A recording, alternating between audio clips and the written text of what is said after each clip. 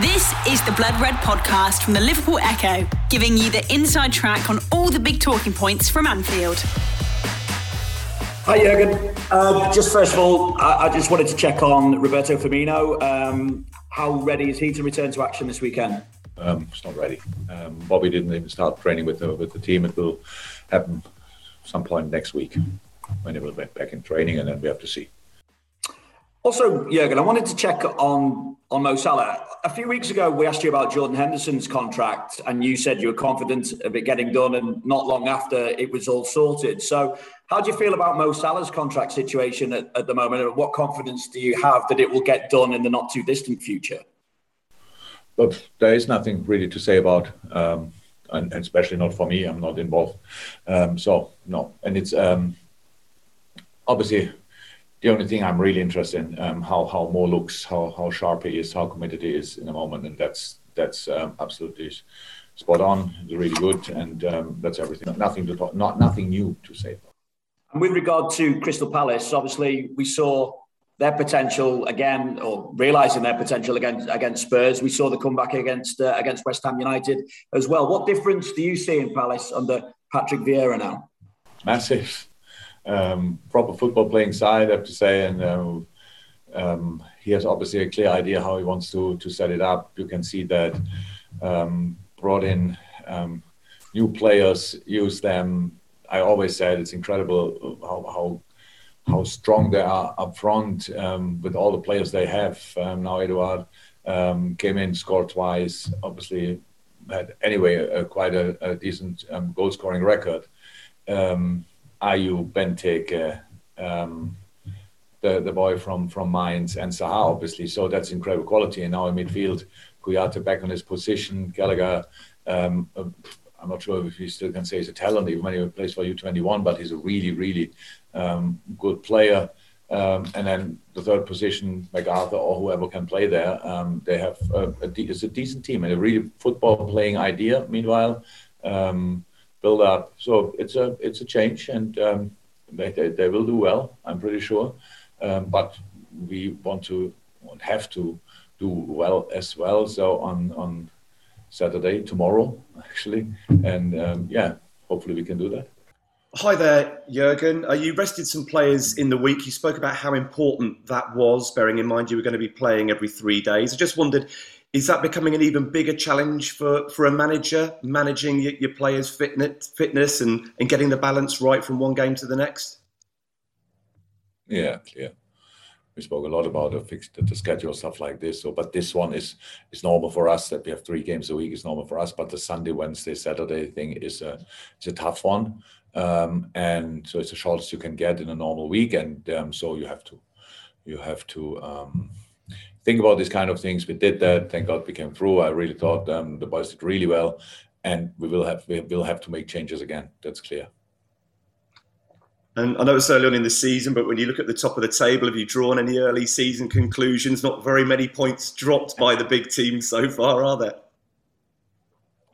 Yeah, that's not a big surprise. I'm not really too much in the situation of the other teams, but for us it was an okay start so far, with some good football. The boys showed that's important, but that's how I said. If you want to be up there with and around or in the middle or around the really the top spot, then you have to. We cannot waste any points. Pretty much that's how it is nowadays in the Premier League, and so nothing happened.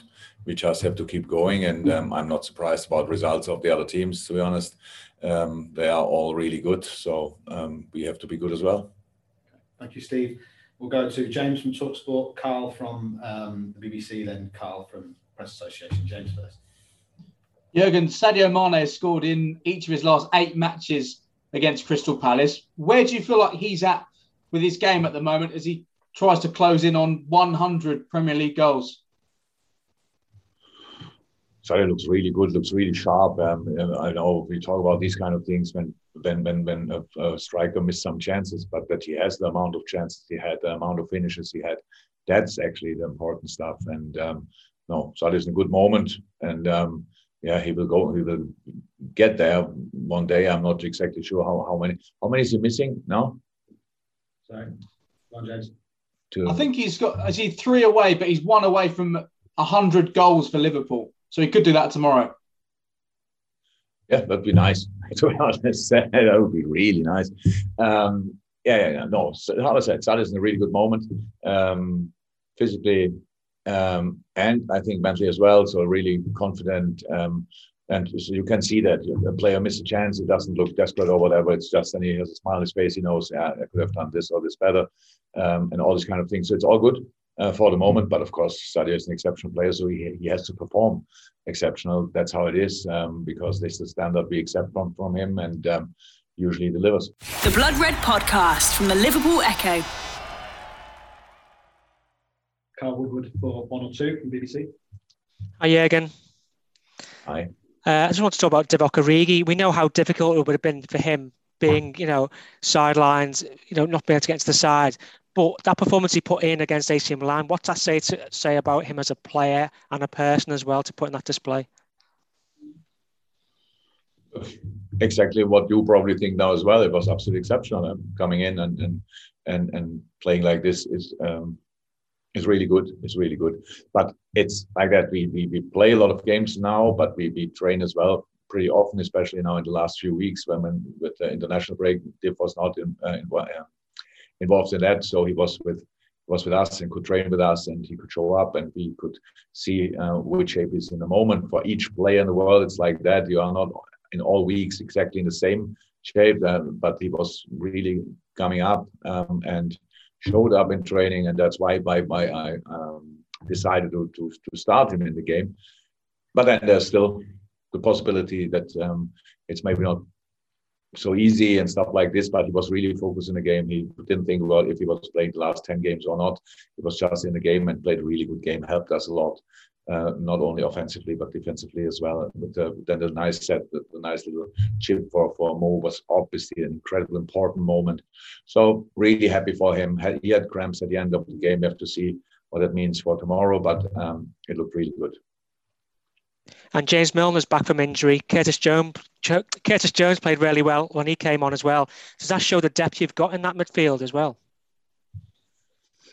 Yeah, it shows, but it's important as well because this is the engine room of our game. The intensity we can put on a pitch if we have a tired midfield that doesn't work.